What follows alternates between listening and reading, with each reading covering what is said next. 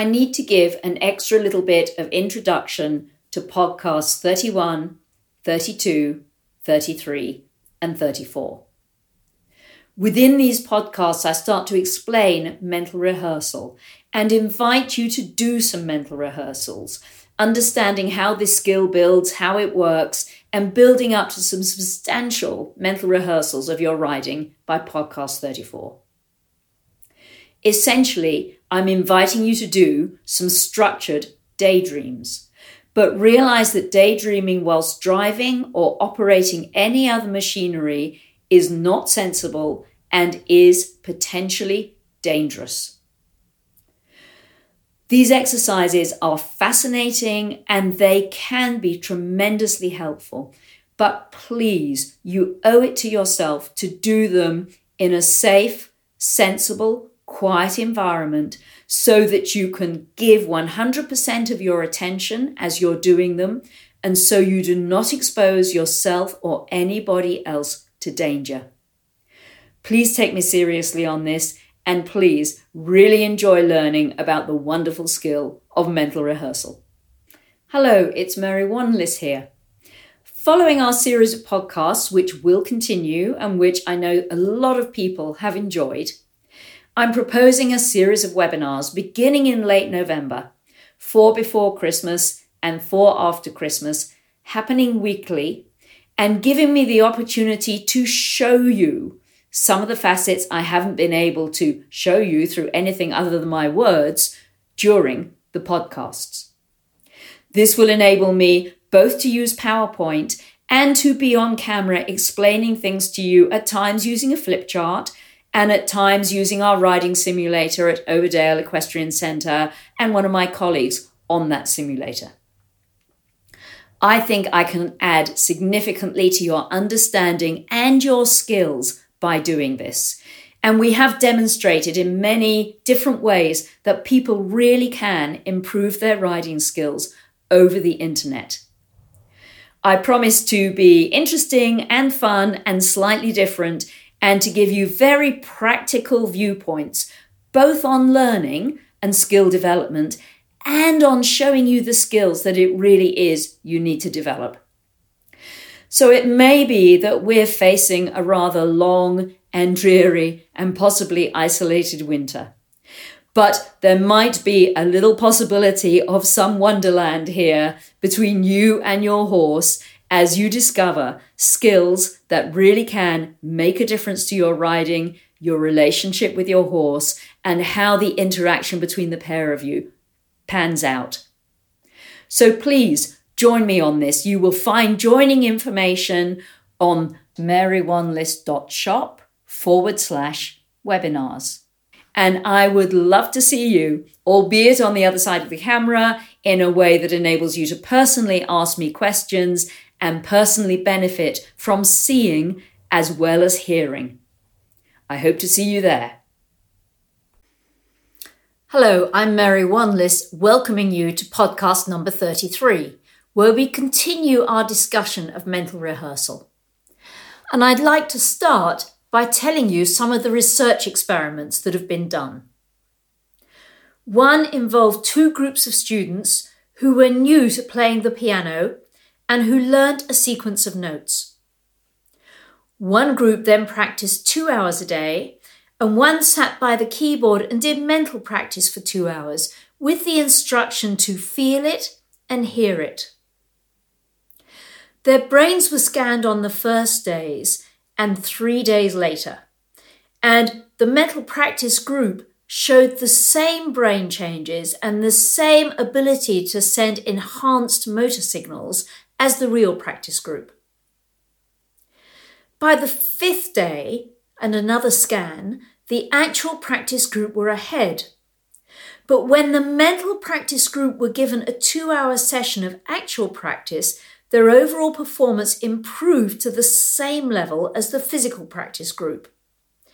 In other words, minimal physical practice was needed to gain the same skill and the same neurological changes. Another study shows how imagining using muscles strengthens them. So this involved an actual exercise of a finger muscle, and one group did this 15 times at maximum contraction with a 15-second rest between each contraction, and they did this from Monday to Friday every day for 4 weeks, and it resulted in a 30% increase in muscle strength. The other group, which did imaginary practice or mental rehearsal, did in their mind 15 maximum contractions with 20 seconds rest between. And they had an imagined voice in their head shouting, "Harder, harder," which I wouldn't recommend if you were riding. Their muscle strength increased by 22%. Essentially, the same basic practice and the same basic neurological changes were happening in their nervous system and brain. These experiments show that imagination and action are highly integrated. We know that the faster you can do something, the faster you can imagine doing it. That was clear from the imagination of signing your name with your dominant and your non-dominant hand. The speed with which we imagine something, or which we can imagine something, is probably constrained by the firing of neurons within our brain as they organise that motor program. And let's face it, we've had minimal practice of signing our name with our non-dominant hand. And actually, in mental rehearsal, you do have the option to slow something down in your mind to get you to begin to get skill there before you catch up with real speed. So the faster you can imagine doing something, the faster you can actually do it. If you can only imagine it slowly, it's because you can only do it slowly because of those inefficient neuronal firing programs. Here's another experiment which involved darts. 75 students were divided into groups, and this was an 8-week experiment. On the first day, all of the students threw 50 darts.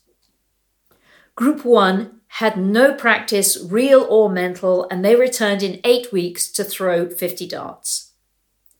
Group 2 threw 50 darts a day and kept track of their scores. Groups 3, 4 and 5 did actual practice and imaginary practice on alternate days with different imaginary protocols. Now, I haven't been able to get to the bottom of what those were, but I think they would have involved seeing yourself doing it, seeing what you'd see out of your own eyes, and really emphasizing feeling yourself doing it. So after 8 weeks, when everybody came back together to throw 50 darts, the control group who'd done nothing showed no improvement. The actual practice group improved by 67 points.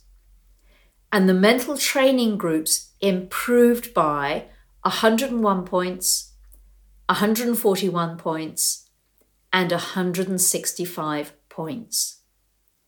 That, to my mind, is phenomenal and a huge endorsement of mental rehearsal. I've told you some great stories here about mental rehearsal, but here's a story that in many ways is not so great. This was told to me by a friend in Australia who used to organise my clinics in the Melbourne area, and her daughter was doing well show jumping and was on the young rider squad for their state. And the mother was attending a clinic with a load of young people, and there was a situation in which one rider had a fall in which the horse fell, she fell, the jump crashed to the ground. It was a significant fall. The kid got up unharmed, the horse was unharmed, got on the horse, had her canter around a bit, rebuilt the jump, and as she approached the fence, the coach said, and this is a quote, "Remember what you did last time." Now, perhaps I've told you enough by now for you to be able to imagine the outcome. It was an identikit fall. And I would say that coach was really responsible for that fall. And instead, she should have been reminding that child about the things that would work. Pay attention to your canter, keep the rhythm, keep the impulsion, keep your eyes up, really bear down, have your thighs on. And all those things would have been useful reminders to help to get the right outcome. A friend of mine in America, Sandy Howard, who was part of the US dressage team in the early 80s, she'd known me for a while and we talked about mental rehearsal when she suddenly thought, oh, now I get it. In my highly competitive days, I used to do my mental rehearsals lying in bed. This is not ideal. And she would always fall asleep at some point through the Grand Prix test. She never got to the end. And of course, she never rode the second half of the test as well as she rode the first half of the test. But at the time, she never put 2 and 2 together. Now, really, you want to do your mental rehearsals sitting up in a firm enough chair to keep you alert. If you find them difficult, do it sitting on your saddle on a sturdy saddle horse. The fact that you have your body in that position will make a difference. Also, if you find it difficult, you might want to do mental rehearsals in little pauses in your ridden session after you've done something well. Just stop for a minute, drop the reins, do a little mental rehearsal while it's really clear, hopefully, to your kinesthetic memory and your body. So Sandy maybe could have started her mental rehearsal of the test halfway through if she had to do it in bed, and that would have helped her with the second half, or better still, done it sitting up. I also heard the story of an Australian swimmer who was competing at state and I think national and international levels. And she had felt traumatized by coaches and sports psychologists who'd really emphasized the visual element of her mental rehearsals. But she was one of the 2% of people who couldn't close her eyes and make pictures. All she ever saw when she closed her eyes was blackness. Now, I too am one of that 2%. And I told you earlier on how surprised I was when people started telling me I painted such wonderful pictures for them in my words as I was coaching. Because as far as I was concerned, I was talking about feelages. But it really doesn't matter. But anyway, for this swimmer who was really struggling, she found herself talking to Ian Gawler, who was a well-known figure in Australia. As a young man, he had bone cancer. He had a leg amputated. He got down to being given 2 weeks to live. And he did live and spent his life working with people with cancers, teaching them the skills of visualization and the imaginations that could help their healing. And he started working with this swimmer saying, well, no worries if you can't see it, just do it through the feel. And actually researching coaching, some of which was done in swimming, really talked about coupling the action of something to an effect. So it really helps swimmers in their training to focus on the feel of pushing the water back. And not just pushing their hand or arm back. In other words, they're focusing on the intended effect of their action. In golf, it helps to focus on the club head motion and the intended trajectory of your ball, not just your arm movement. Now, this is true for us as well as riders.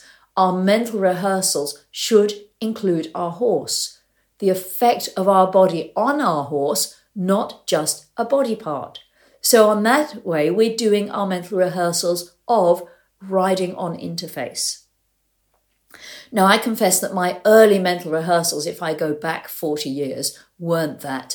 They were just internally of body parts. And actually, I realized not even of my whole body. It took me a long time to work that one out.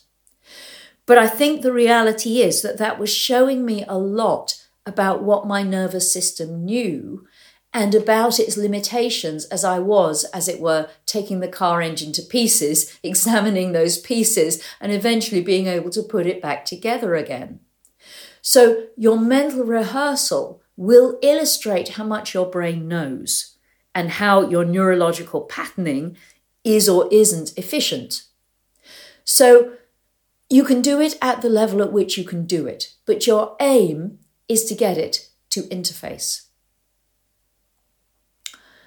Let me tell you this story of a workshop I did in London in those early days of mental rehearsal, teaching mental rehearsal in workshops that were a series of evenings. And I would go around the group and ask them about their mental rehearsal. And really, I was more interested in, were they seeing a video of them? Were they experiencing the feelings? How detailed was it?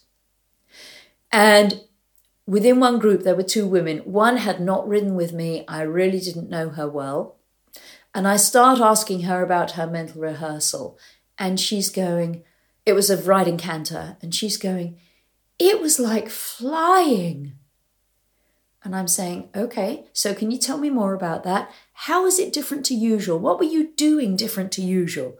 And she was going, I really don't know, but it was like flying. And all of my questions trying to elicit more detail just got the response, it was like flying. There was someone else in the group who was a young professional who I did know rather well. And when I got to ask her about her mental rehearsal, she was going, well, I'm riding circles in trot on the left rein. That's my difficult direction. I tend to lose my outside seat bone off to the right and collapse a bit to the inside. But in this mental rehearsal, I can really feel how my seat bone is there by the horse's spine and I'm keeping it really narrowed in and far back. And I can feel how I can initiate the turn from there and how the horse is beginning to turn from behind the saddle. And it's really clear when I do that, I'm not even tempted to pull on the inside rein. And I can feel the horse's wither coming out on the track where I want it to be. And I'm double checking that my chin and my zipper are over the horse's mane. But as long as I've got that seat bone in the right position and I can feel it and my outside thigh, I'm doing really well. And if I lose it, what happens is, well, who is going to go out and be able to live their mental rehearsal in real life the next day? The woman with the obviously wonderful, I'm flying experience is going to have to wait until the sunshine, God smiles, and the wind's in the west. Whereas my young friend, as the young professional, has got so much information that she can pretty much just go out and do. And she was doing it on that level of goal-action coupling, what she had to do to change her horse and how she felt her horse change. Realize that Chris Bartle's mental rehearsal was not an idealized fantasy. It wasn't that trot, trot, trot, trot, halt, trot, trot, trot, trot, trot, trot, circle, circle, circle, circle. It was detailed, every step, every half halt, every correction, really showing exactly how much his brain knew about this and very much on interface. But maybe you've had the experience of watching high-level dressage, maybe in the flesh or on TV, and you watch someone like Charlotte Dujardin, and maybe you watch her whoosh across the diagonal in half pass, and your heart leaps and you think, oh, how beautiful, I want to do that. And you have this imagination in your mind of whooshing across the diagonal in half pass. Well, you're working on some idealized fantasy. It's not accurate. It doesn't have corrections. It's not on interface. It's not getting it, losing it, fixing it. And whilst it's a lovely experience at the time, it won't work. It won't increase your skill. Working on the edge of your personal best is really important. Many people find it quite difficult if they're mentally rehearsing a dressage test to really keep their brain around going round corners and turning back and going the other way. I find that quite difficult actually, and have a terrible sense of direction. I could go in a department store, come out to the high street and walk in the wrong direction whilst intending to go the direction I'd been going. And I imagine these two are related. And there was one international dressage rider of a few years ago, well known, who apparently took a little rug with him to all his competitions and would put his rug down on the ground and walk, trot and canter his way around the rug in mentally rehearsing his test. Now, how well he did that in terms of a really good mental rehearsal of the neurological patterns and how much it was just a test that he knew the way, I don't know. But if you find it difficult to deal with direction, you might want to do your mental rehearsal standing up on a rug where you do move and you do keep your geometry and your geography working for you. I find it almost works too to imagine myself on horse with a screen in front of me that moves as I move and goes around all the corners. And I have one young friend actually who, in one of her early competitions, the judge rang the bell after she'd halted and saluted, and she looked around, thought that was a bit strange, and realised she was facing the wrong direction. So she went around to do this again, and I don't know where she started from, but she ended up halted on the centre line again, facing the wrong direction. In your mental rehearsals of a test, be sure you know at the very least whether you're going towards the judge or away from the judge, even if you can't nail other facets of the venue. If you're doing a much bigger competition than you've ever done before, and this might especially be true going cross country, where there could be crowds, and you haven't had a lot to do with crowds, and neither has your horse. You really want your mental rehearsal to include those crowds, not as a distraction, but just so you know that they're there, you know there'll be colour and faces, you know there'll be movement, you know there'll be a certain amount of noise, and you know you need it to not distract you, and you need to be so together that you can help it not distract your horse. I read recently about one of the coaches and managers for the England football team who have notoriously been bad historically at penalty kicks. And previous coaches have gone, well, you just can't practice them, you know, nothing's like the competition. And I'm sure there's a level of nothing is like the competition. But in their practicing of penalty kicks, they practice standing in the middle of the pitch, doing what must be the very long walk from the centre of the pitch to where you take the penalty kick before you take the kick. And including that in coaching and getting people to include that in their mental rehearsals would be really important, because it must be emotionally really taxing to do that. And unless you somehow account for that and write it into your practice, it could shock you into poorer performance. People tend to naturally do mental rehearsal of the things they're passionate about. The England footballer David Beckham, I know, spent his childhood for hours kicking balls against the garden shed as if that was a goal, with his dad as the goalie. And I rather suspect he might have spent his time in school doing mental rehearsal of footballs and especially goals when he was supposed to be paying attention in lessons. And if you have kids that fantasize a lot at school and don't pay a lot of attention to lessons, they might as well be fantasizing about something useful. And it could pay to really ask your kids whether they ride or whether they do other sports. When you think about doing your sport inside your head, what happens? Do you get a picture of it? What kind of picture do you get? Is it just you from the outside? Is it what you'd see out of your own eyes? And maybe you can kind of teach them a little bit about mental rehearsal without making it a big deal. And that will be so valuable to them, so interesting for you to learn more about how they tick. But you've got to do it in a kid-friendly way so you don't push them off. That guy who played rugby and had this vision from a camera in the sky of the whole pitch and where everyone was and where they were going and where the ball was and how the play would pan out, I suspect that nobody taught him that and that he just stumbled on that strategy. But it could be a great story to tell your kids. I wonder too whether coaches have woken up to that strategy and teaching that strategy in the intervening years. I suspect at the grassroots level, that's unlikely, just as kids learning to ride don't get taught mental rehearsal either. I hope I've given you some good ideas here, as well as interesting, entertaining information. And next time round, we'll tie this all together And in the meanwhile, enjoy your horses and your riding. Do little bits of mental rehearsal. Don't make it a chore. Do it lightly. Don't go on for too long. Just see if you can begin to build your skills. It will pay you handsomely. And I'll be back with this soon.